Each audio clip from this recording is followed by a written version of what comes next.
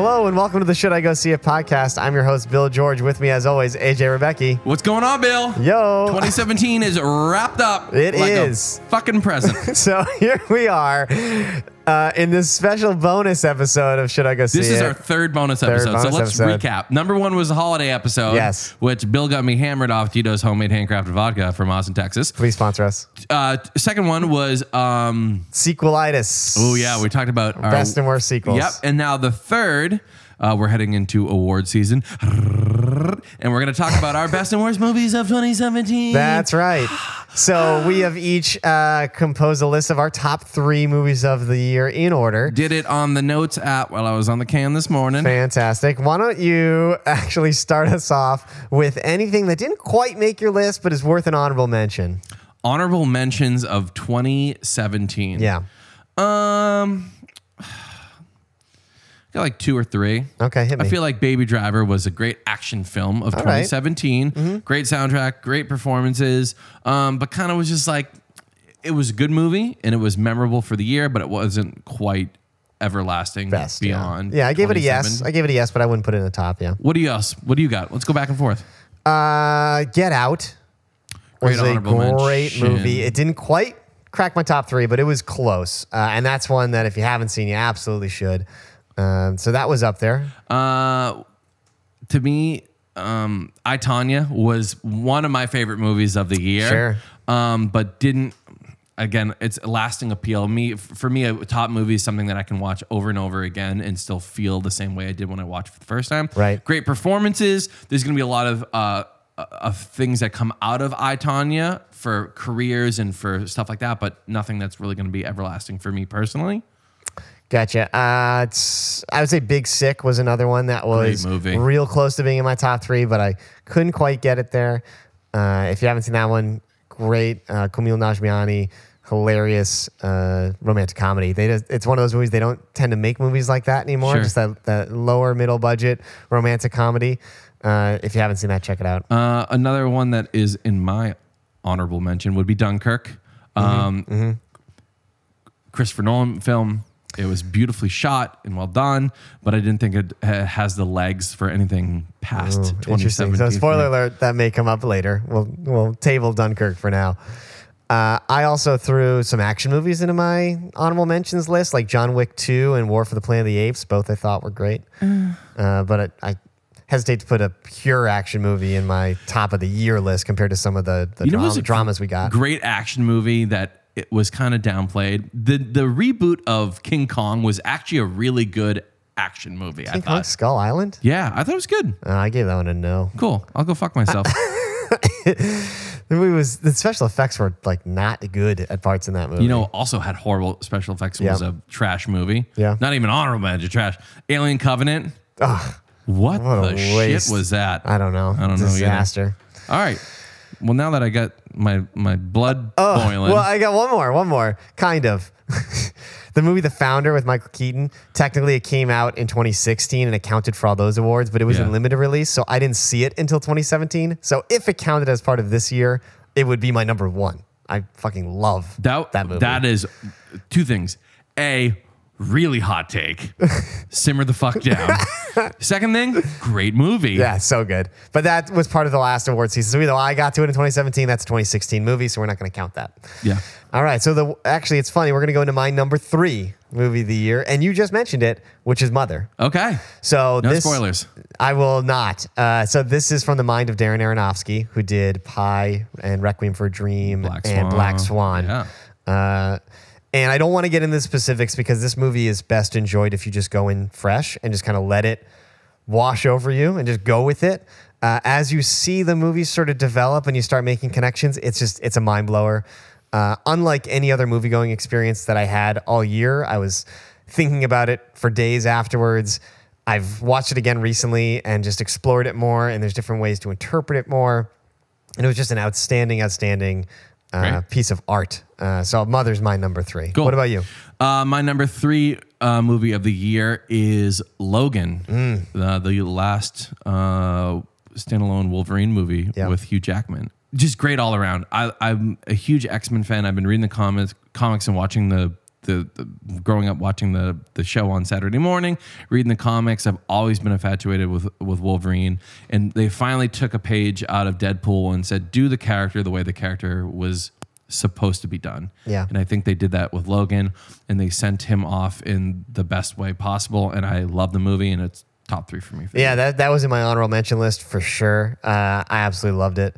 It had an emotional weight to it that most comic movies don't. Yeah. It was great. It was great. Good pick. Good pull. And for those who want to watch Logan, it's now on HBO Go now. Go. So if you want to watch it and you have HBO, there it is. Sweet. Number 2, Bill, which I think we share the same we do. movie. This is interesting. So Wind River is my number 2. And this is one that I don't think a lot of people may have even heard of. Well, it was a Weinstein production. Yeah. So for those who didn't know, that Wind River, it's now on iTunes. Bill, during the Christmas break, was like, you need to watch this film. And I did, and I'm glad I did. Yeah. And I didn't know why I didn't hear about it, but it was a Weinstein production. It got pulled shortly from the theaters after the Harvey Weinstein fall. The intro credits and the end credits were both altered and cut for the re-release for iTunes. Apparently, that's what I read. Oh, you know that. And at the very, very, very, very, very end of the final credits, you have the Weinstein production logo in it, but there's nothing about it before. Oh, I didn't notice that. Yeah. But yeah, it's not the easiest movie to watch. It's definitely takes an emotional toll.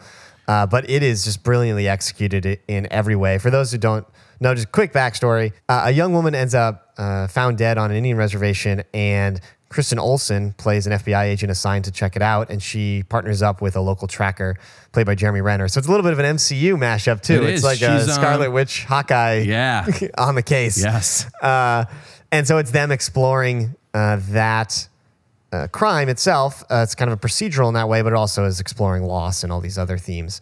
It's just one of those movies where they knew they knew what they wanted to make, and they knew the story they wanted to tell, and they just did it flawlessly. I thought it was fantastic. And it's tied to one of my favorite movies of 2015, which is Sicario, which was written by Taylor Sheridan, who directed. This was his debut as a director for Wind River, and it is just like Sicario, paced super well, has a couple twists and turns in it. It's a great movie, and I thank you, Bill, for tipping me off on it, because it ended up on my top list of the year.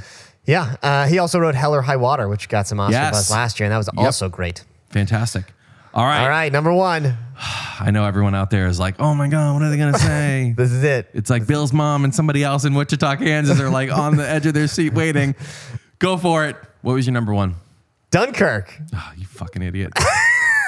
How dare you? I'm looking in Bill's hallway right now, and it's Nolan posters. Yeah, and he's got a right. life-size cutout of Nolan too. That's not true. Why is there Kleenex next to it? Stop it. Dunkirk It wasn't that good, Bill. Dunkirk was incredible. You only say that because you're a Christopher Nolan fanboy, and you can't separate reality from emotion. No. I don't deny that I am a fan of the work of Christopher Nolan. Are you kidding me? He's got a throw pillow with Nolan's face on it. And another one with Michael Caine's face on it. The size of a tangerine. No, this movie is incredible for many reasons. It is a war movie. It is a summer blockbuster. It has a unique storytelling bend to it that hasn't been done before for war movies like this. The execution was perfect. If you try to tell me that you were not on the edge of your goddamn seat during this movie, you are a liar. And not to mention, it had an emotional pull. I was affected at the end. It's going to act as the historical reference for this event. When it's talked about, they'll find this movie. That's the one. And it will be remembered longer than any of these other movies that we've talked about this year. Period. Dunkirk. See it. Well, my number 1 are 2 of your least favorite movies of the year. So as I just shit on you, you're going to just now shit on me. Absolutely. My number 1 was a tie, because I don't believe in true number 1s unless you're doing real things, like real life things. But it was a 2-way tie between 3 Billboards Outside Ebbing, Missouri. Overrated. And The Shape of Water. Also overrated. Cool. Okay, well, that was a great episode of Should I Go See It? No, so we did a Should I Go See It episode about Billboards, we've talked in depth about that, so that's covered. But everyone knows my take on Three Billboards. I think it was great. Sam Rockwell. Wait a second, Bill, before you fucking cut me off. Is that I told you that Sam Rockwell was going to get a nod for Best Supporting Actor, and you said, A, you're crazy, and B, it's never going to happen. Not only did it happen, but the Golden Globes last weekend, he did win Best Supporting Actor. Yeah, no, the key phrase you just used was at the Golden Globes. I know. All right, we weren't talking about the Golden Globes. I don't give a shit about the Hollywood Foreign Press Association. We're talking about the Oscars, and we'll see what happens there. And if you're right, then maybe I'll say you're right. I'm but I don't know. For an apology. All right. But Shape of Water. I got to see it this week. Yes. So we did a Should I Go See It episode of Shape of Water. At the time, I had seen it and you had not. Now you have seen it. Not only have you seen it, you've put it in your top list, number one of the year. Top pocket. Try and sell me on this one that I already said. As much as you are a Nolan fanboy and you're like, my two favorite directors are Martin Scorsese and Guillermo del Toro. Yes. And this was such a good movie, and it was like, I haven't felt this way since I watched Pan's Labyrinth. It was magical and mystical. It was an adult fairy tale. It was adult, all right. Sorry. We're going to go there right now. No, spoiler alert. No, that's a spoiler. She fucks the fish, all right? She fucks the fish. It happens. Look, if bestiality is your thing, like, I'm not going to sit here. Okay, you ready? You want to go there, Bill? Big man? You fuck? Listen to me. Growing up watching The Little Mermaid, right? Well, we were like, oh my God. Wait, where is this going right now? You listen to me and you look me in the eye when I'm talking. When you watch The Little Mermaid growing up, you're like, oh my God, it's a fish lady and she's going to fall in love with a man. And you're like, no, I'm thinking about it. But I guarantee our fucking parents were like, dear God, where's the hole? How is it going to happen? Right? At the end of the day, you're not right. Fairy tales, all the ones that we watch in present day movies and on Disney were based on really fucked up fairy tales. It's true. This is just a fairy tale for adults. It is what it is. I can't. You can't get past her loving a creature, a humanoid creature. No, so here was my thought was... Or was it her in the bathtub? No, that was fine. Them having a relationship on some level, emotional, spiritual, whatever, fine. I get that. They have things that overlap in their lives, not, the being different, being an outcast, like all those things they bond over. Great. But when they get into a sexual relationship, and not like even an implied one, but like they specifically talk about how they Spencer have sex. was like, where did Dick come from? Yeah, that immediately I was like, whoa. It just took me out of the movie. It was a hard stop. Like, wait, what? But here's the thing, though. Again, spoiler alerts. I don't give a fuck anymore. Is at the end of the movie, she becomes the creature. She is a thing that he is. Yeah. And? So it's not weird. It was weird the 3 scenes before that when she's letting an aquatic monster penetrate her. It was weird to me. It was weird to me. I wasn't affected by it, but I will say in the theater that I was in, you could definitely tell there was a clear split in the audience division of like, you heard like an audible in the background, like, the fuck just happened? Yeah. And there was other people like wiping away tears, like, because it was an emotional movie. Sure. Listen, back to Pan's Labyrinth, like that is an adult fairy tale. There are some really fucked up scenes in that movie. No doubt. And that's the way a great it plays out, in my mind, it's in that Del Toro universe that it's not a kid's movie. It's for adults. It is deeper than... It's just I don't know. There's a magic to it that I love. Yeah. If it affects you, it affects you. And it did affect me. The only thing I didn't like about the film wasn't the penetration, aquatic penetration, the AP part. We're gonna coin it the aquatic penetration. Was the weird scene where she finally has a voice and it goes into that like 1950s, 60s dance thing. Yeah, you did like that? I thought that was interesting. That was taken in a different direction. That I was like, oh, okay, maybe I can see what he's going for here. It was a little jarring, no doubt, but like I kind of had fun with that.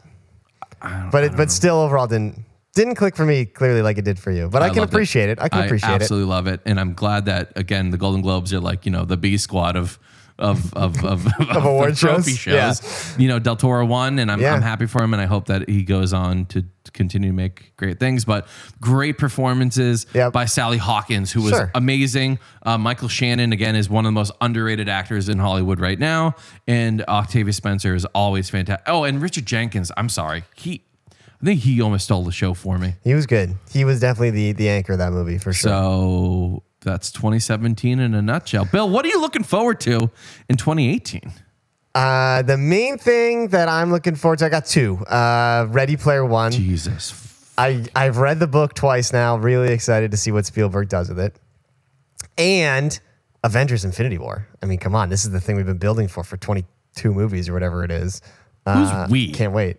We, as in the movie going public, that's spending millions of dollars every time one comes out. I think you're putting a lot. No, don't try to make me look like the minority for liking the most popular movies in cinema in the last 2 decades. All right, Bill, for 2018, thanks for asking. What I'm most looking forward to is a couple things. There's a new, like, I don't even know, is it a scary movie? It's called A Quiet Place. Oh, yes, with John Krasinski. And his wife, Emily Blunt, which I think looks fantastic. I'm excited about that. There's a new Wreck-It Ralph. I'm a huge fan of Wreck-It Ralph. New Wreck-It Ralph movie coming out, which I'm kind of pumped for. The new Isle of Dogs. What? Have you not seen that? New stop motion movie by the new Wes Anderson movie, Isle of Dogs. Isle of Dogs. Isle of Dogs. Oh, I thought you said I love dogs. Isle. They're just an animal like person. an aisle. Of dogs. No, that makes sense. That looks great. And love his that's work. Pretty much. I mean, I'm excited to I think the Han Solo movie is going to be a disaster. There's nothing. We've heard nothing or seen nothing about it. I haven't even seen any like promotional pictures, let alone trailer. There's literally nothing. And changing directors midstream. That's never a good sign. Also, I'm not a big fan of Marvel. I know you're a huge Marvel dude. I'm excited to see Black Panther and what comes out of that. Yeah, Black Panther. Getting a lot of buzz. That's coming up soon, and that's the last Marvel movie before Infinity War. For your big climax. Yep, that's right. Fantastic. All right, Bill, it was a pleasure talking about 2017 with you. I'm excited to kick off the new year with you. Oh, big thanks. things for Should I Go See It in 2018, hopefully. Tito's sponsor us. Yeah, everybody make sure you tell your friends to subscribe to the Should I Go See It podcast and follow on Instagram at Should I Go See It.